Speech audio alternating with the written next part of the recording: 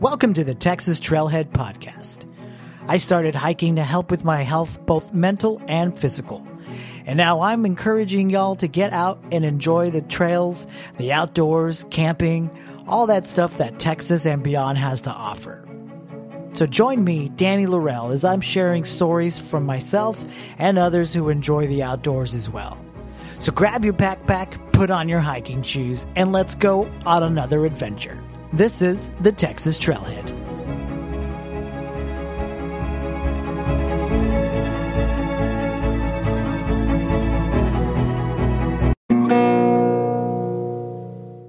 I'm Danny Laurel, and this is the Texas Trailhead. This week, I'm speaking with Dr. Sonia Lucas. Originally from Oklahoma City, she's now a physical therapist in Austin, Texas, and her mission is to get more people out and active in nature. Her love for the outdoors started at an early age, and her passion now transcends to the trails, roads, and lakes around Austin. She is really focused on that relationship between you and nature, and that's such a huge part of her work. Dr. Lucas states in her bio, "When I began my transition into the world of physical therapy, I saw other physical therapists helping people to get out of pain and move better. I was inspired to do the same and do it in a way that celebrated the outdoors and healthy living." In our discussion, I wanted to know a little bit more on how to prepare for different lengths of hikes and other activities we can do to get our bodies ready for hitting the trail. She also gave some great tips on footwear and a few simple exercises to get our bodies warmed up. If you'd like to learn more about what she does, give her a visit at her website and follow her on her Facebook page, Active ATX Rehab and Wellness. You can check the description for exact links. For all of you listeners, she has 3 free ebooks available to download.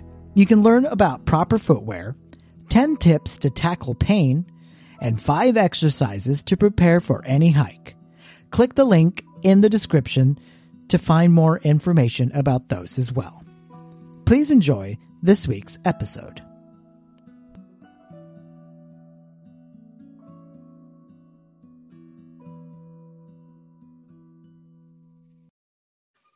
All right. So the first thing that I really wanted to know, I was going over your bio, and you are from Oklahoma and you live in Austin now. And I'm sure you get this a lot, but if you're into college football, who do you cheer for?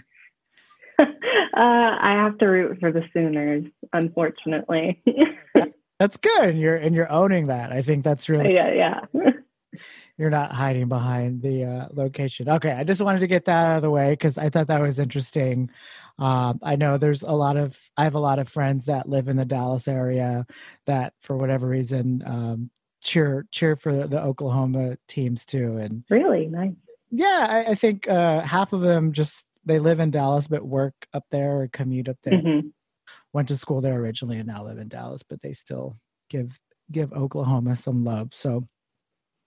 In reading your bio, I know you were talking about when you were growing up, your parents were really good, I felt like, about taking you out and exploring and stuff like that. But so what are some of your fondest memories or favorite places that you visited when you were growing up? Well, as a kid, like you said, my parents always took us out on outdoor adventures. We didn't have a lot of money, so like Six Flags wasn't something I ever thought of doing or ever felt like I missed out on because I was out doing fun things outside. But there is a small nature center that's in Oklahoma City. And I always remember my dad and my family, we would go out there, and just one of those, memories that's fun between a dad and a daughter. Whoever found the first cardinal got to ride on dad's shoulders. And so I was always battling my brother for that top spot. And recently, this past year for Father's Day, I went on a hike with my dad again at that nature center. And I found a cardinal and I asked him if I could ride on his shoulders. He told me no. That was probably way too much. But I always liked that nature center, and I still take my husband there, and it's just a special place in my heart. And then one of my other fondest memories is that every summer we would go to Michigan And so swimming in Lake Michigan, going and hiking like sand dunes, there's just so much stuff up there to do, and it's a ton of fun. And I just super thankful that I got to grow up going there every summer. Absolutely. When you went back as an adult to that nature center in Oklahoma City, was it still set up the way you remembered it, or had they changed some things? Yeah, it's very similar. The one thing that has changed is the like educational center that's actually on the facility grounds. They're working to improve that.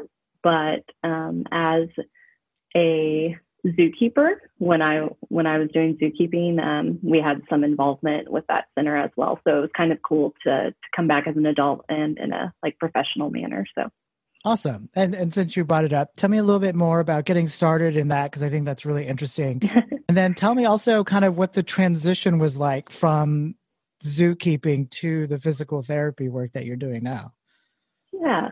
So growing up, I always wanted to be a veterinarian, and I actually went and followed my dog's veterinarian for a couple of days, and I saw all the surgeries and things, and I thought, well, that's not what I want to do. I want to hang out with the animals. So as I went into college, I kind of decided on going the zookeeper route. So I went to the University of Oklahoma for a zoology degree, and I started volunteering while I was in college. I also worked as a work study program at a local wildlife rescue. So I was doing both the zoo volunteering and then the rescue through college. And right out of college, I went and did some internships. The thing with zookeeping is that you actually have to do a lot of unpaid work and volunteer like hours before anyone will ever hire you. So you have to have the experience to get hired, but it's hard to get experience with no one hiring you. So I kind of did some of those, and then I started working for a zoo in Springfield, Missouri, called Dickerson Park Zoo. It's an awesome, small little town zoo, and great people working there.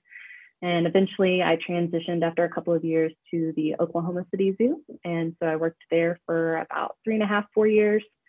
And I just kind of felt like a change was coming. The zoo field is very hard manually, and as far as trying to provide for your family. And I think that just kind of eventually weighed on me a little bit, even though I loved what I was doing. And so I just decided, what else am I really interested in and what do I like? And health and fitness always came up in my mind. And I had gone to physical therapy before myself, and it had worked really well for me. And so I decided to quit my job and go work in a physical therapy clinic. And then about 3 months later, I got into PT school, and here I am today.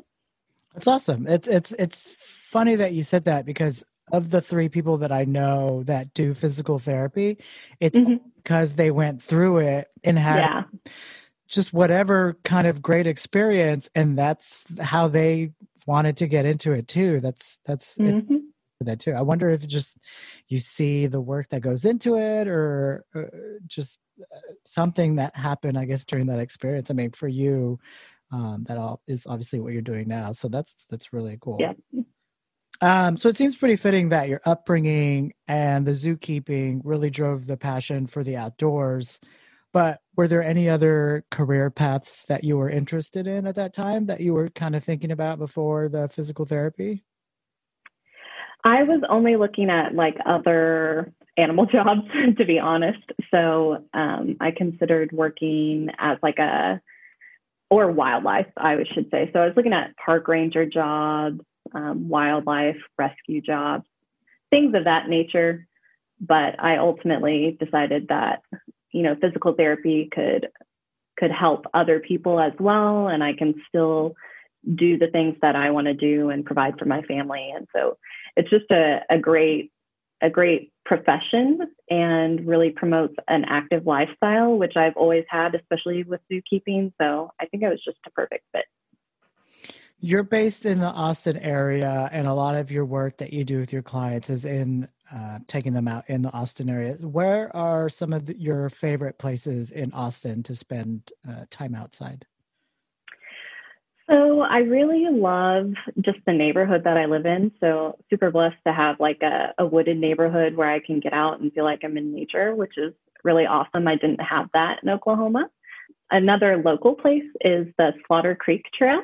So it's only like 5 miles, and I don't know if everybody would say it's the most interesting hike, but I really enjoy it. I can get out there, I can go fast, and I like seeing the different wooded areas, and then there's some open spots there. But I think my favorite so far has been River Place. So it's a good workout.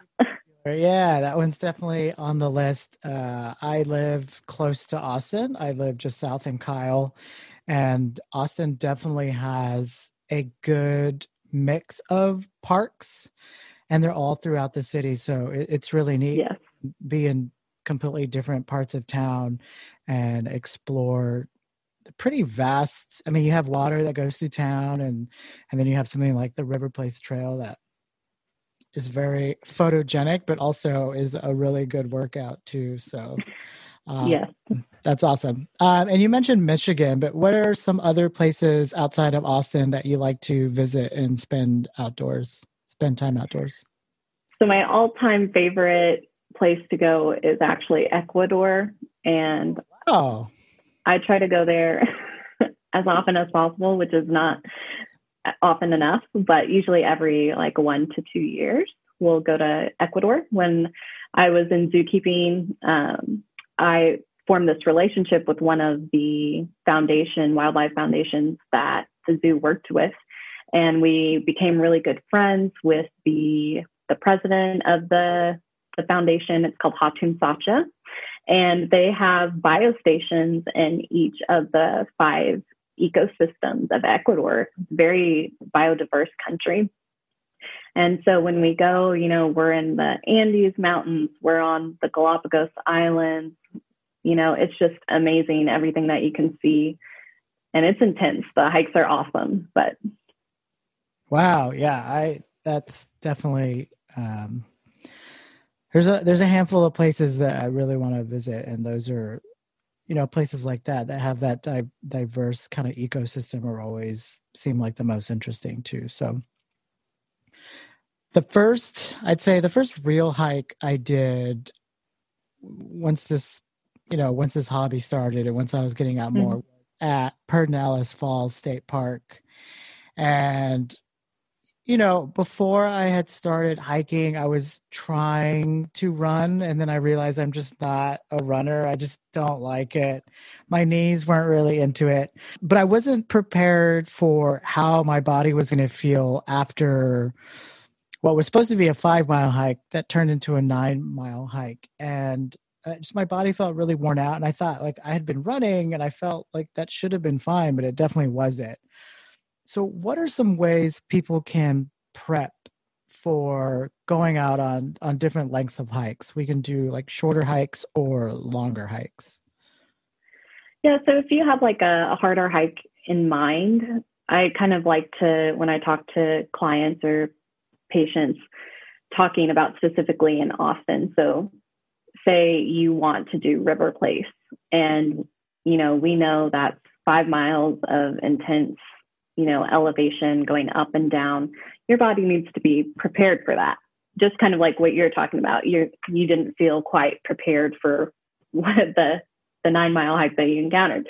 So what I like to talk about with people is starting light. So say you're going to do a light hike that's 5 miles long. That 5 miles is your goal. And then you want to try something that's moderate in intensity. So for me here in the Austin area, it would be like doing Slaughter Creek Trail as your light hike.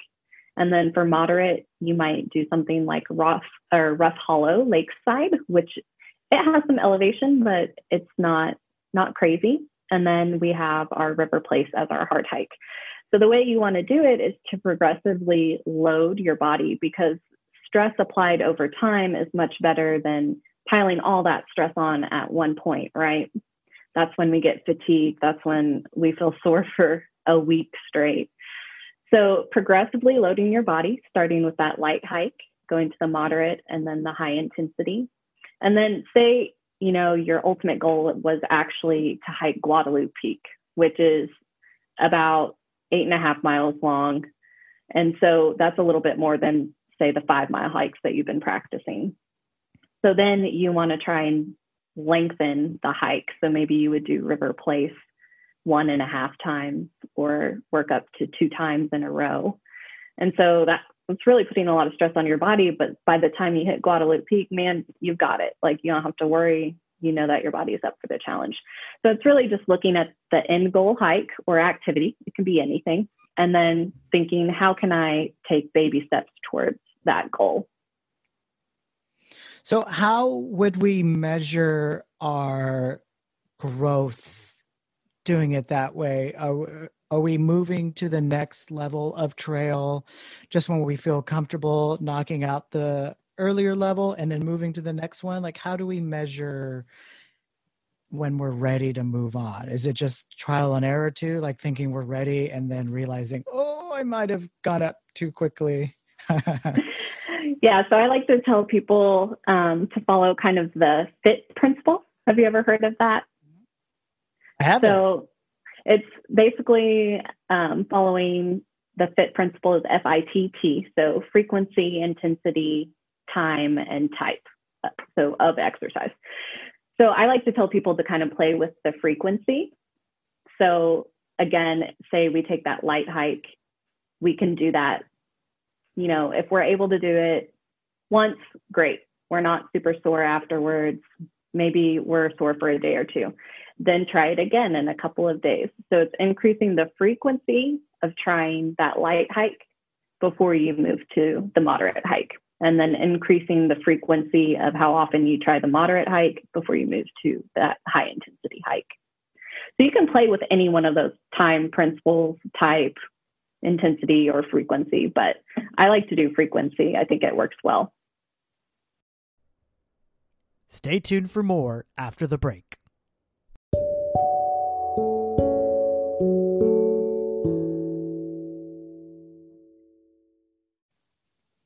So this is partly just a question and something that I had gotten into my head that for whatever reason, I didn't feel like I was being as productive when it was cold outside because I wasn't sweating as much. I just had that in my head forever. And I didn't like to hike when it was cold because I was like, I'm not really putting as much effort into this because I'm not breaking a sweat. And my wife was like, that's ridiculous. Like, it doesn't matter so much. I was like, well, you don't know. Anyways, what should we be measuring? What's a good metric for us to kind of just look at? Just heart rate, how much we're hydrating? What's a good way to just kind of measure how intense we're putting our bodies through? Like what kind of workout we're putting our bodies through? Yeah, so I think you hit it on the head with heart rate. That's a great one in the moment. What is happening to my body? So there's the max heart rate calculation that you can do. The basic one is 220 minus your age. And then you can go for about probably 50 to 80% of that max heart rate would be kind of a moderate intensity. And then there's also a scale called the RPE. So basically that's how hard do I feel like I'm working. So you scale yourself based on 1 to 10. How hard do I feel like I'm working? Very hard would be 10. So that's one way. And it's actually pretty accurate as far as research shows that your interpretation of how hard you're working is accurate to how hard your body is working. But I like the heart rate. That's one that you can see right in real time if you have like a smart watch or a fit watch on. So that's a great one. And then another thing to pay attention to is just how you feel later that day. So are you having a headache? Did you hydrate enough? The next day, are you having delayed onset muscle soreness, DOMS? Is that lasting all week? So really the delayed onset muscle soreness is a big one for me when I'm talking to people about how hard did they push themselves. if it's lasting more than 2 to 3 days, then it was too much for your body at that point. Yeah, I've read some stuff about longer through hikes, that people have that post hike kind of sadness, and I had told myself that was something that you can only get when you're hiking, 100 miles or whatever. But kind of going back to that Pernalis story, that day, I just think, when you're wearing your body out, it doesn't need to be something that long. I definitely felt kind of down that next day, and it was really just pushing my body and not listening to my body and not paying attention to my heart rate. So that's definitely good info to keep in mind. And especially, it's 2020. There are a lot of smart devices there to make it a lot easier for people to monitor that. For someone we're at the trailhead, ready to go. What do you feel is a great just kind of physical warm up that we could do to kind of get our body loosened up and ready to go? What are some easy things that we can do? So you want to do exercises that are going to kind of mimic the same muscles that you're going to need for your hike. So one really easy one is like body weight squats. So you can do that. You don't need any equipment. Do a couple of sets till you feel warmed up, because you're going to use those quads and your hip extensors a lot while you're hiking. You can also do things like high knees. So that mimics you lifting your leg over and over again during your hikes. So that's another great one. And then one of my favorites, it's called a hamstring scoop, but basically you're doing kind of a dynamic warm up of your hamstrings. So we want to avoid those long static stretches before hikes. But the hamstring scoop, you basically just keep one leg straight and you scoop with your hands down towards your foot, and it lengthens the hamstrings. But it's done in a quick manner that just primes the hamstring for working rather than lengthening it. Awesome. Okay. That's definitely, I mean, I'll admit I have a pretty bad habit of doing a little bit of stretching kind of at the house, but not really doing anything when I get there. And some of that, the knee touches, when I was obsessively trying to learn how to run, I was watching a lot of YouTube videos, and that was one of the things that kind of helps you run better. And that's one of the things that I do when I'm at the trail. Do you have any other recommendations for hikers? Maybe something like specific footwear that they can stick to or wear? So as far as footwear, that's a whole world to get into. But what I tell people is to really think about the specific hike that they're about to go on. So if you're going to be climbing a lot of elevation, then you probably want something that's lower cut, because when we wear a high cut hiking boot in those situations, it's limiting your foot's ability to bend, or to dorsiflex is what we call it in physical therapy. And so if you're wearing that high hiking boot, you might feel some soreness around your ankle by the end of the hike. It's going to limit your mobility. So for something like that, I definitely recommend low cut boots for people. But if you're going to go, hike around water, you might want to pack water sandals. Those are super important because you don't want your hiking boots to get wet. That can be a very unfortunate long-term hike if you have wet shoes. But I like to tell people to have the low cut boots and then also a high cut boot as an option in their kind of shoe repertoire for hiking. So the high cut boot can be really great if you're somewhere where it's cold. So it's not usually Texas, but like you mentioned earlier, it does get cold here sometimes, and maybe to us. So wearing those thick socks, and you've got your high cut boots, so a lot more warmth. And then they also add a lot more physical protection. So they do protect your foot the most of the different hiking boots, and they can keep debris out and stuff like that. So I always keep a low cut and a high cut, but really it's thinking about the hike that you're about to go on specifically, and then picking out the best shoe for that hike. From a physical therapy standpoint, what do you recommend hikers do if they are hiking alone and maybe accidentally have like a minor sprain or starting to feel something kind of tighten in their leg, what are some things that you recommend that we can do kind of in that moment? Non-emergency, nothing where we're needing to get a chopper to come rescue us, but something we can yes. while we're there to get us to the end. So if you have different style shoes with you, so say you were wearing the water sandal when you got that sprain, then definitely, cease that activity. Let's get a more stable shoe on. So as far as the sprain, that's a little harder to do to take care of in the moment. I definitely recommend not pushing through that because you can make it worse. So just at that point, recognizing like, okay, I have injured myself, let's call it a day. I'm going to do the responsible thing and turn around at this point. I know friends who are runners and they'll sprain their ankle and they'll just keep going. And, you can really destroy the tissue at that point. So really just, being honest with yourself.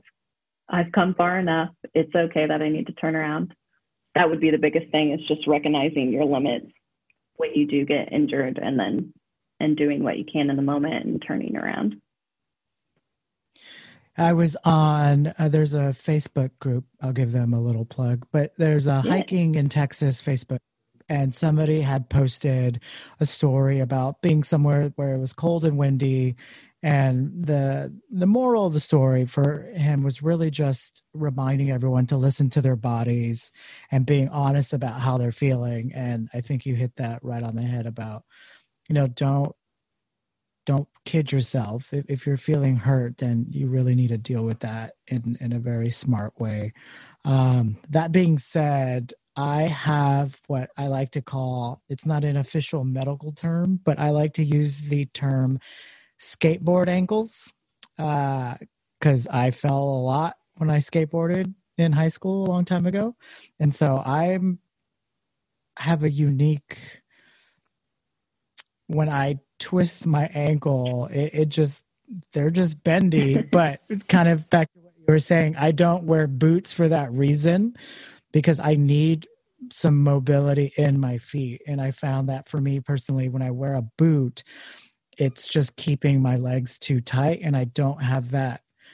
My feet don't move as well when they're constrained, I feel, in a boot. So, and I think everyone will respond differently, and I think it's important for people to try on each. I tell people that trail runners are just more comfortable for the Texas terrain, but kind of like what you were saying, when you're hiking in different types of elevation or different types of terrain, it's not going to be one for all for every situation. So, right. What else can you recommend, or just based off of what you do for the Austin community, what are some other things you'd like us to know about what you do? And then on top of that, how can we learn more about what you do and how we can contact you? Yeah, so just things to keep in mind, when you're hiking is, again, making sure that you're up to what you're about to do physically. We want hiking and outdoors to be enjoyable.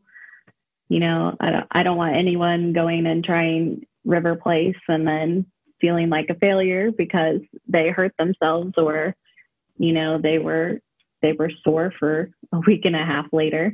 So just, preparing yourself well. And, that's half the fun, is getting out and doing different hikes in Austin. Like you said, there's so much to offer, from, easy hikes, paved trails, to things like River Place, or venturing out to even, the Guadalupe Mountains National Park and doing that hike to Guadalupe Peak. So, have a goal in mind and work towards it. And that's part of the fun of being outdoors and being in nature. And then, like we talked about with the dynamic warm-ups, so that's really going to get your body primed and ready for movement. And I would say to avoid static stretching before hiking. Static stretching really loosens us up and actually relaxes our muscles and lengthens them. And, I just tell people, reserve that for after the hike, because static stretching feels great. Yoga and all of that that feels really good for our bodies, but to save that long stretching for after your hike and doing the dynamic warm up beforehand. And then, you know, as part of being prepared as well, is just having that right footwear. And even if you're not wearing it, to have it maybe in your vehicle or something where it's available if you need to switch out. So, and then as far as ways to get in touch with me or to learn more about what I'm doing here in the Austin area, my website is activeatxrehab.com. And I actually have an ebook that's on that website for your listeners. And it's the 5 exercises that I recommend for doing for any hike. So if you guys are interested in doing your own dynamic warm-ups before your hike, that's a great resource to get on there and do. And then I also have a footwear guide on there. So if you want to review any of the principles that we talked about today, that's an easy way to do it. And then I'm also on Facebook. You can just search for Sonia Lucas, or you can search for Active ATX Rehab and Wellness. Awesome. And I will have all of those links and all of the descriptions too, so we can find that information. I'm really stoked to check out that ebook too, because I think it's going to have a lot of great information, and a lot of great information that is a good refresh too, if anyone's kind of forgotten some good best practices too. So, well, awesome. I really appreciate you coming on and chatting. I think this is going to help a lot of people feel a little bit more confident about getting out there on the trails, and kind of like what I was saying, a good kind of rehash for people that may have been going out for a while now, and just some additional things they can do to prep for getting out on the trails. Do you have any hikes coming up soon? I'm actually going on the 9th of September to hike Pikes Peak in Colorado. So that's my next big one. Yeah, that's awesome. Yeah. Have you been there before? I've been to Colorado and done some different hikes, but never Pikes Peak. So it'll be my first 14er. So I'm excited. Wow, that's awesome. That's really exciting. Awesome. Well, I look forward to seeing the videos or photos you have from that. Thank you so much for having me on. I appreciate it. It was fun. Yeah, thank you. Thank you so much.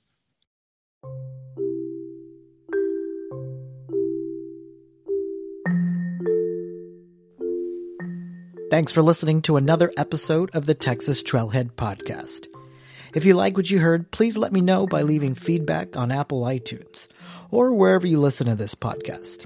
You can also support this podcast with a small monthly donation to help sustain future episodes. You can find this on anchor.fm and just search the Texas Trailhead. Still looking for more? Click the links below to find the website, Facebook page, and see pictures from the outdoors on my Instagram page. So until next time, grab your backpack, put on your hiking shoes, and let's go out on another adventure. This is the Texas Trailhead.